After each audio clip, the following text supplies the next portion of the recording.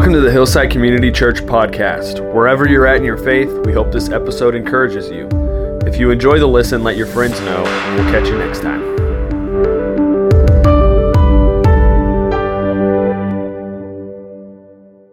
Hillside, good morning. Yeah, this is the do-over service. Last week didn't go so well, so this is the do-over service, and I appreciate you allowing the students to kind of invade this space. It is our goal and our purpose to start motivating and showing the students that they don't have to wait till they're out of high school. They don't have to wait till they are in their careers to start putting back into the church, putting back into their local community. And so whether it is achieving things of purpose and serving down in the student building or up here in front of you or maybe in the children's wing, that is something that I want our students to see, is that they have the ability to be impacting and involved in their church. And so thank you so much for letting us kind of be up here and invade this space on any given Sunday. So last week, I had this really good idea. I had this really good idea to kind of spend the last day of the year, because last Sunday was the last day of 2017, looking at something that paralleled in Scripture with something that Solomon talks about in Ecclesiastes, his last days of his life. And kind of looking back on his days and what he has learned throughout his life and passing that on. And I talked to Pete about it. Pete goes, hey, that's a pretty good idea. And I never know if Pete says that just to get me out of his office or because he really thinks it's a good idea. But I'm like, all right, if Pete says it's a good idea, let's run with it. And then ice happened last week, little thin layer of ice. And whether you believe it or not, I don't know if you got out, but there were cars in ditches all over the place last Sunday morning, because in Texas, we don't spend any money on snow removal or ice removal. It makes sense, but we don't. And so this week, my great idea doesn't really work out as well. Okay? Kind of failed. And yet, starting off on this first Sunday of the year, I think that we can still kind of take this reflective note that Solomon took in his life and kind of think through, what did 2017 look like and what does 2018 look like for us? All right? And so we're going to look at Ecclesiastes. And what's interesting is that whether you realize it or not, 2017 came back to one question that is in your heart. And that is, what is my purpose? What is life's meaning? How do I achieve value? How do I achieve worth? Those types of things. And so whether you thought about it on a daily basis or not, that was impacting what was happening and motivating all of your actions through 2017. And it reminded me, as I was thinking about it, I'm reading a book right now called Lost in Shangri-La. And it's about a military base in World War II that is a airstrip on Papua New Guinea, the mid-1940s. And this military base, on it, one of the pilots was tasked with flying over Papua New Guinea and trying to find on this island another spot to set up an airstrip. They needed to find a flat spot because they had one base on one coast, and then they had another military base on the other coast, but they wanted something in between. And so while they're looking for this airstrip and they're flying over this island, they don't find any flat or level ground to do it. But what they do see is they discover this tribe, or all of these tribes that are in an area, this massive valley, and it's called the Balium Valley. And what stands out to them as they fly over it is kind of the amount of huts and the amount of communities that exist. Tens of thousands of people existed and were basically unknown to man that were there. They had irrigation systems set up for their sweet potato crops. They appeared from the sky to be bigger than any other tribe that they had seen on the island of Papua New Guinea. They looked like they were 7 feet tall. And so although they don't find an airstrip, they return back and kind of start talking about this valley. And everybody, it kind of takes this mystical, everybody's very curious on this military base. Who are these people? And so throughout the year, they would continue to take kind of joyrides. They would take flights and show more and more military members these people, and they would terrify the tribal people by flying their airplanes over them, but they were curious about it. And on this one trip, really what the book is about is, on this one trip, one of the pilots was not experienced And he actually ends up in the fog crashing into the side of a mountain. And so 3 people survive out of that. And they go on this trip of their life, kind of trying to get rescued in the midst of that. But since then, what we have found about the people in the Bream Valley is they have this very unique approach and mindset about war. Like if we talked about war the way that we think about it, or the way that war kind of is thought of in the rest of the world, we would think, well, it's either one country kind of trying to take over another country for wealth. It's one country taking over another country for land, or maybe another port that allows them to kind of up their commerce. Maybe we see it as good versus evil at times. Well, the people of the Bream Valley don't view war as any of that. In fact, when they defeat someone else in battle, they just walk home. They defeat someone and they just walk home. They don't take over anything. They don't kind of sit around and grab all that they can grab. It's not about good and evil. It just exists in their culture. And from one generation to the next, it's just been passed down. That's what you do. You just go to battle, all right? You take someone's life, and then you go back to your own home. In fact, whenever they show up for battle, one tribe will walk over to another tribe, and they'll kind of like go up to the entrance of that tribe and be like, hey, is today a good day for battle? And if someone comes out and says, yes, today's a good day for battle, then they go at it. But if nobody comes out, they just walk home and say, well, I guess today's not a good day for battle. They just go home. And I'm just like, this is so odd.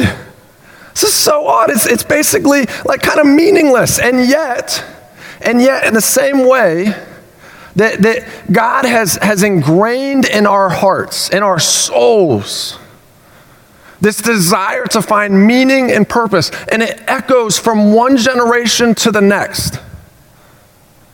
In the Bream Valley, the men in the culture had ingrained in their minds this idea of what war was, to the point where none of them even knew why they did it, outside of the fact that it had to exist. And so today we look at meaning, and what's crazy is that this is something that Solomon talks about 3,000 years ago. That's why we can see that it's not like meaning or purpose only matter to our culture nowadays. If you look at historical context, meaning and purpose have always existed. It is ingrained in us. It echoes from one generation to the next. Now, I say Solomon in the book of Ecclesiastes because not because everything lines up. He never identifies himself. In fact, he just says of himself that he's Qoheleth, which means preacher or teacher or gatherer of a congregation. But there are a couple of things that kind of give it away that most likely it's Solomon that is talking. He's a king of Israel. He's a son of David. He has much wealth, and he's a pursuer of wisdom. He lines up perfectly with Solomon. The only thing that doesn't make sense when people look back and say, is this Solomon, is that some of the Hebrew that is used throughout Ecclesiastes is a little bit later time period than the phrases that would be used at the time of Solomon. And so possibly you have oral teaching that was passed down from generation to generation. At some point, somebody took Solomon's words and put them into writing, is most likely what's happening. But everything we can see is inspired by Solomon. And he takes this question of what is life's meaning head on. And I'm going to tell you, it's not fun at the beginning. It's not fun. Here's how he starts. All right, listen to how he starts. In Ecclesiastes 1 verses 4, he says, generations come and generations go, but the earth never changes. The sun rises and the sun sets, then hurries around to rise again. The wind blows south and then turns north. Around and around it goes, blowing in circles. Rivers run into the sea, but the sea is never full. Then the water returns again to the rivers and flows out again to the sea. Everything is wearisome beyond description. No matter how much we see, we are never satisfied. No matter how much we hear, we are never content. New mission statement for 2018, baby. Right? He does not start out happy. This isn't like a, woo, go get it. What's interesting in the wisdom literature is that Proverbs is actually going to start with the point, and then it's going to tell you how to accomplish the point. Solomon in Ecclesiastes handles it another way, kind of like how we would handle a stubborn person. You tell them how to get something done. They don't listen to any of it. They fail. And then after they have failed enough times, hopefully they will eventually come back and say, how should I do this the correct way? That's kind of how Solomon is approaching our pursuit of life's meaning in Ecclesiastes. All right? Now, I have to admit, and for those of you that know me, students, for those of you that know me, adults, I don't mind depressing things. Actually, if I have a choice of a happy movie or a depressing movie, I will normally choose the depressing movie. All right, I'm kind of a little bit of a realist, and so I don't mind delving into those depths of myself, like, oh man, life stinks sometimes, My wife, on the other hand, has every single Christmas Hallmark movie on our DVR right now, okay? And I don't know how they pump those movies out.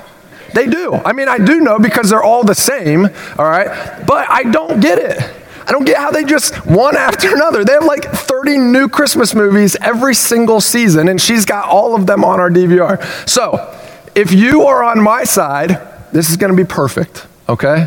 You're going to enjoy scraping the depths of human existence today to be redeemed at the end. And if you're on my wife's side, here's the thing. If you read Ecclesiastes this month, go read a chapter, go watch a movie, okay? Go read another chapter, go watch another movie. Because Solomon doesn't mind going there first, showing misery. And here's where he kind of pursues, here's how he pursues this meaning. He looks for it in three different places. All right? The first one that I kind of want to look at, and it's all intertwined throughout the book of Ecclesiastes, mainly on the front end of the book, but here's the first one. He goes after wisdom first. We all know that Solomon is a man of wisdom, and so he goes after wisdom and knowledge, and here's what he says in Ecclesiastes 1:18. He says, the greater my wisdom, the greater my grief. To increase knowledge only increases sorrow. Now, there's a lot of different things this means, but you guys understand what it's like to grow up, and as you gain knowledge or as you gain wisdom, you have to come to grips with certain things about life that you had never thought about before as a child. And so Solomon says, as I pursue wisdom and as I pursue knowledge, the more I know, the more that I have to come in contact with these real life things that are taking place in this world. He also says about wisdom in chapter 2, verse 14 and 15, I saw that the wise and the foolish share the same fate. Both will die, so I said to myself, since I will end up the same as the fool, what's the value of all my wisdom? This is all so meaningless. So he says, if we're all going to end up the same way, what's the point?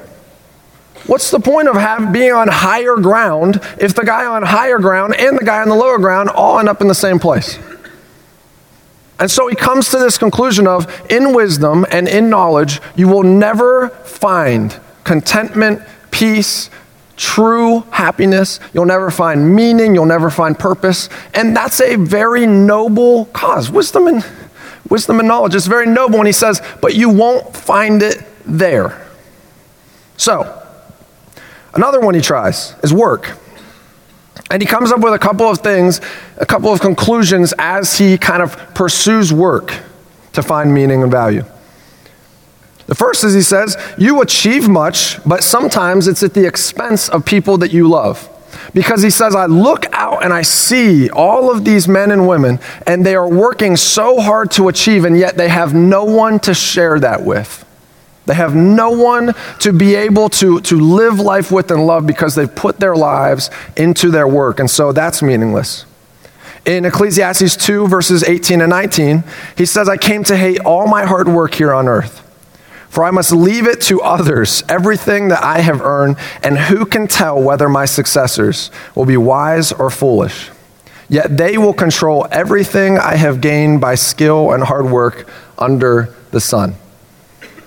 Some of you as parents right now are feeling this, because your kids are at the age where you're like, I had some money set aside for you, but I don't know if I really want to give it to you. I don't know that I really want to pass this on. because you don't understand how hard I have worked to gain and to save up this wealth that you are just going to blow, all right, on PlayStation games and Xbox, on Candy Crush apps. You're just going to blow it. And so he says, why would you work if after you're dead, everything gets handed over to somebody else and you have no idea what they are going to do with it? Why would you try to pursue meaning and value and worth in work? He also says this, and we all know this, in Ecclesiastes 5:10, he says, those who love money will never have enough. How meaningless to think that wealth brings true happiness. No matter what age you have been, when you start working, the goal is to always make more money. Whether you start at minimum wage, for me it was $5.50 an hour. I think for the students now it's what, like $8.50, $7.50? What's the goal? Make more. Let me just make a little bit more. And every time that you make a little bit more, guess what? You are never satisfied. And so Solomon comes to this conclusion again, is work cannot bring you the true contentment and meaning that you pursue in life, that is ingrained in you. It will never happen. The last one that he goes to is pleasure. And he says in verses 4-8, he sums up that he doesn't deny himself anything. Doesn't deny himself anything. He has all the money he needs. He has all the power he needs to get whatever he wants. He has all the connections to get whatever pleases him. And then he sums all of it up in verses 9-11. He says, so I became greater than all who had lived in Jerusalem before me. And my wisdom never failed me. Anything I wanted, I would take. I denied myself no pleasure. I even found great pleasure in hard work and reward for all my labors. But as I looked at everything I had worked so hard to accomplish, it was all so meaningless, like chasing the wind. There was nothing really worthwhile anywhere. Nothing. He says, I got whatever I wanted. I built whatever I wanted. I did whatever I wanted. I bought whatever I wanted. And at the end of all of it, it was like chasing the wind. In Hebrew, there's a word for emptiness and vanity, hebel, that sums this up perfectly. It's like chasing the wind. You are never going to capture it. And yet, as dumb as that sounds, and as much as we can picture people out running around trying to catch the wind, on a daily basis, we come in contact with ourselves doing the exact same thing. And hopefully 2017 was not full of that, although you could look back and say, there were times, Mike. I'll be the first one to admit, there were times. There were times. But Solomon kind of trudges us through this meaningless and worthless life to bring us to the point. Like I said, Proverbs, he starts with the point and then says, how do you accomplish that point? Here, he's working the opposite way. Let me show you futility, and then I'll get you there. And can I just make the note that the reason that Solomon starts so depressing is because isn't it depressing at the end of a month, at the end of a year, whenever you've been chasing the wind? Isn't that depressing? Don't you feel the void in your soul when it's been about work or pleasure or whatever you can gain? It's depressing. It's depressing when you watch someone that in their minds has achieved so much and yet they find no joy and no contentment and no happiness. And so Solomon, in a very real way, is just showing exactly what happens to the soul whenever that is your pursuit. And we feel that. We know the difference between buying a car and your car being your God. We know that difference.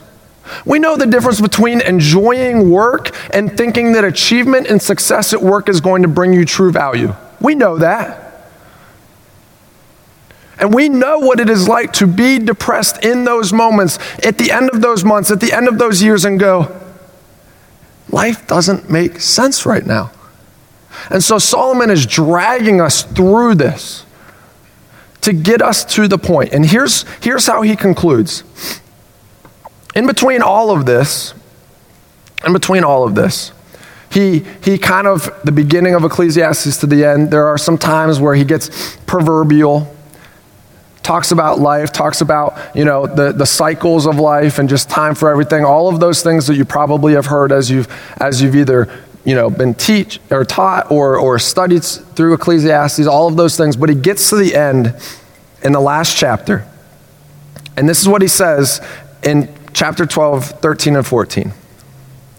That's the whole story. Here now is my final conclusion. Fear God and obey his commands, for this is everyone's duty.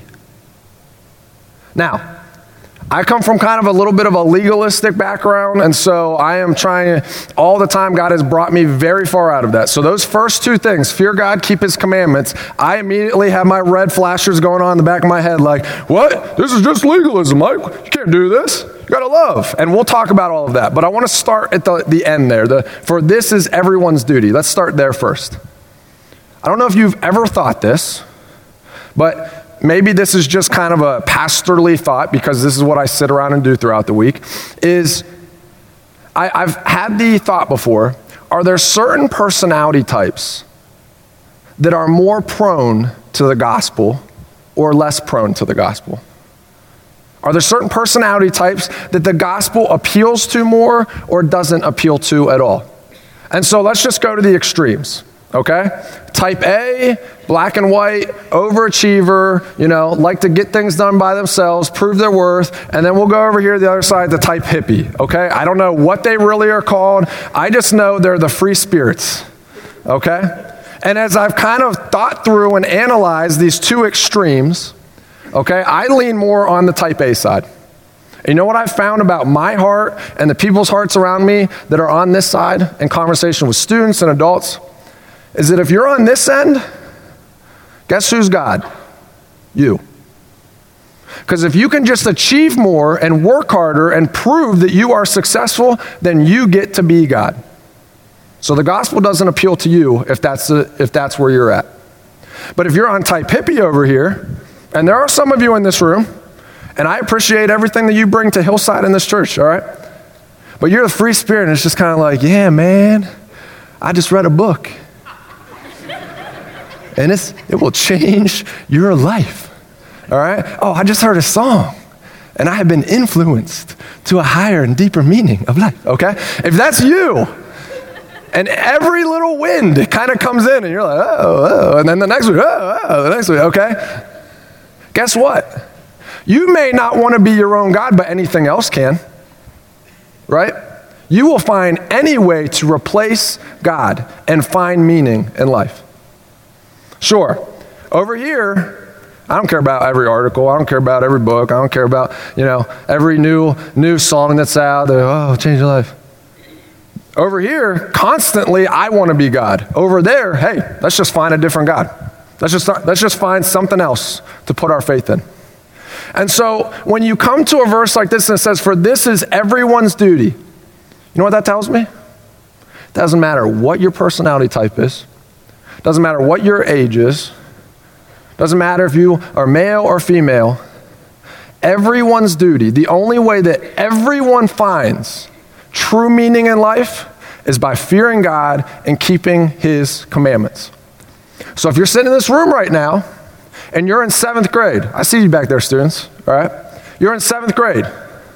Or you're sitting in this room and it's been a long time since you were in 7th grade. It's been a while. You know what your duty is? Fear God, keep his commandments. That's the only way everyone finds true meaning and true value. Now, let's go back to fear God. All right? Because Depending on what side of the spectrum you're on like the grace side versus the law side and just all of this, fearing God has a lot wrapped up in it. And we could literally take an entire sermon just to talk about fear God. But I have fallen into the category of being the one that's like, well, fearing God is just having a great reverential awe or fear in that way of him. Much like if we went to the Grand Canyon and stood on its edge, we would see its magnificence and its glory and its splendor, right? And we would have to stand there in awe over it. And that is a part of fearing God, is recognizing with great reverence, much more than I can even speak in human terms, who God is. And yet, that's not all of it.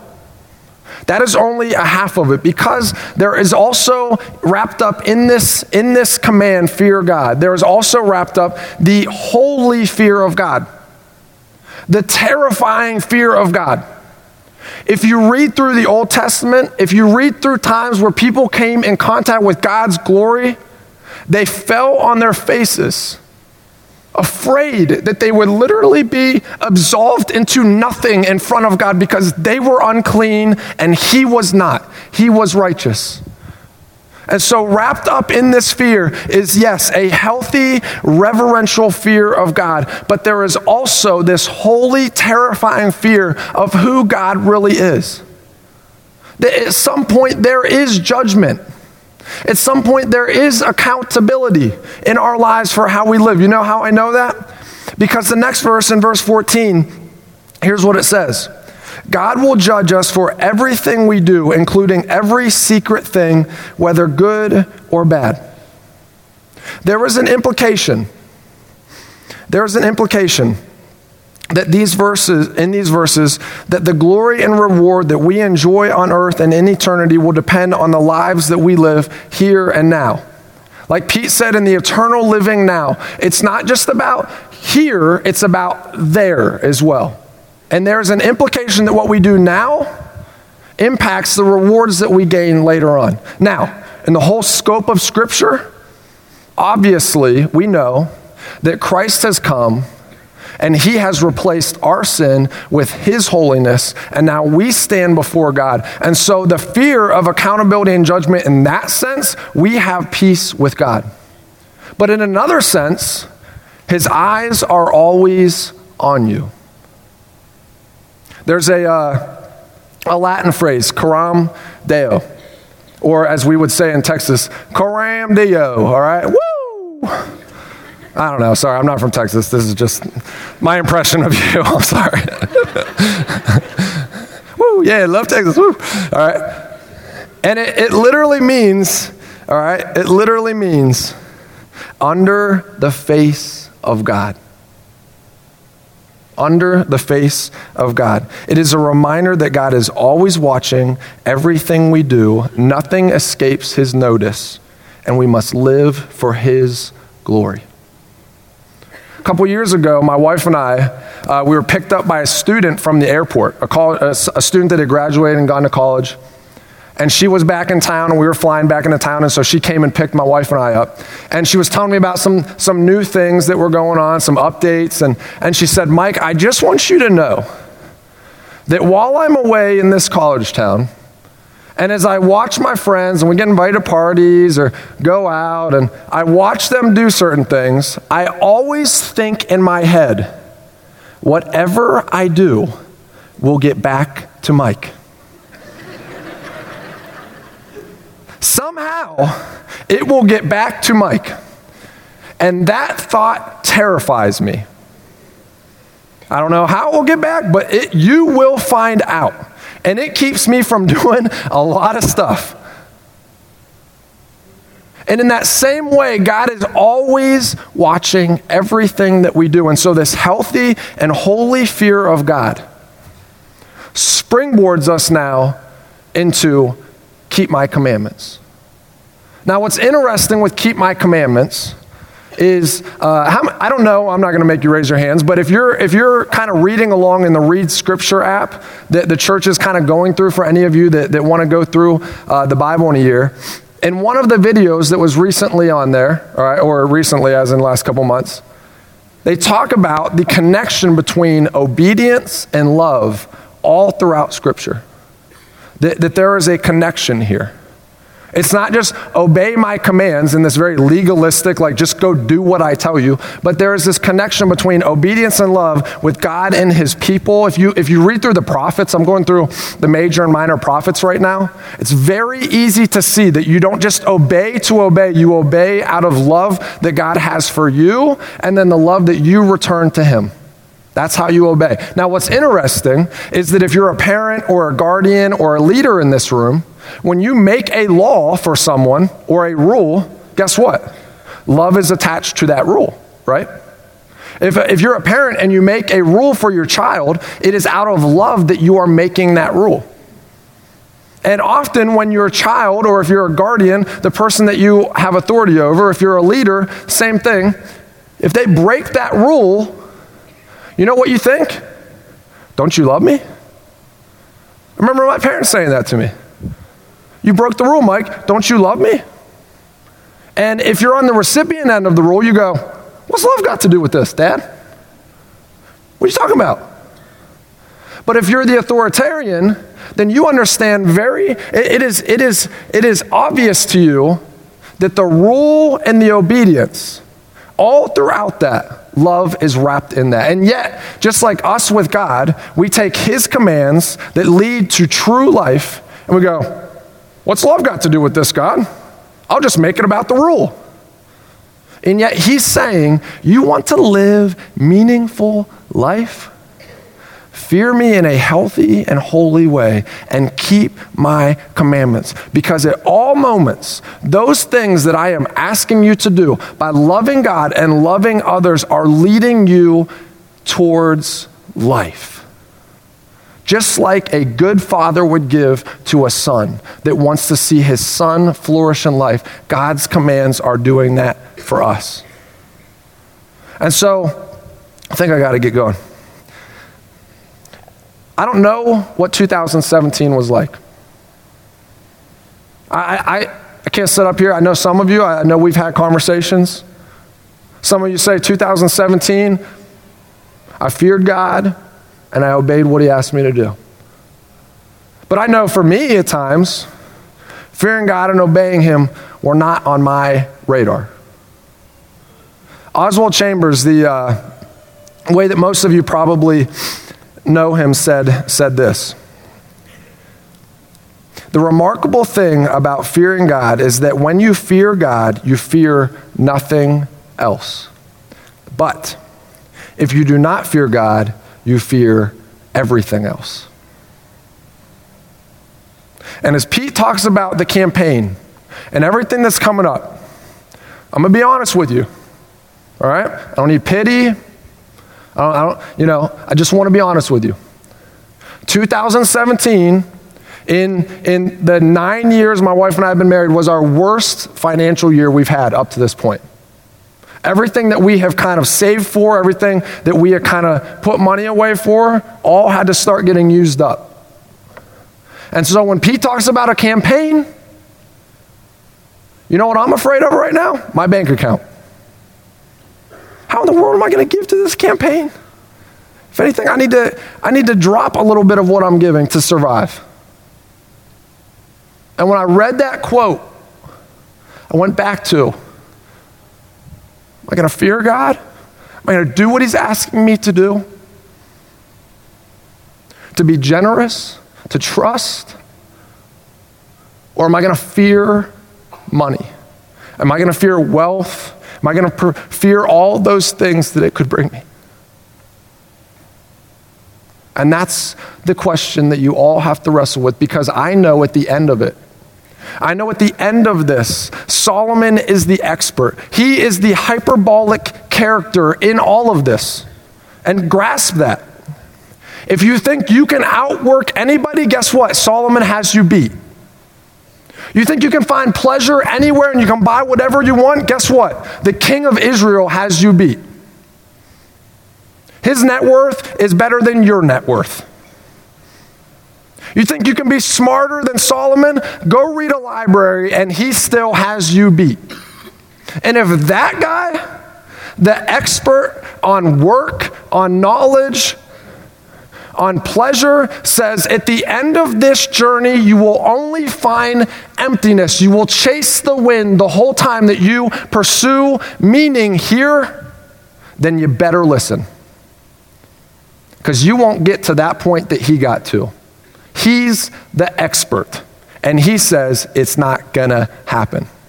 And so my prayer for us is not to walk out of here depressed because 2017 may be wasted, but to walk out of here energetic and say, this is the community that we are going to be known for, is to go out and fear God and keep his commandments.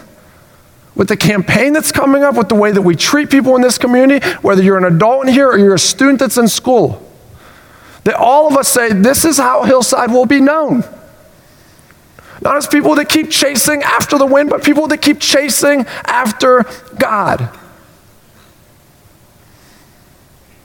May God remind us and lay those truths on our hearts throughout this year. Let me pray.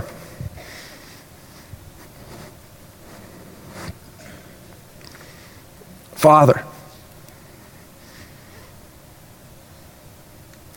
thank you for these words. Thank you for their reality.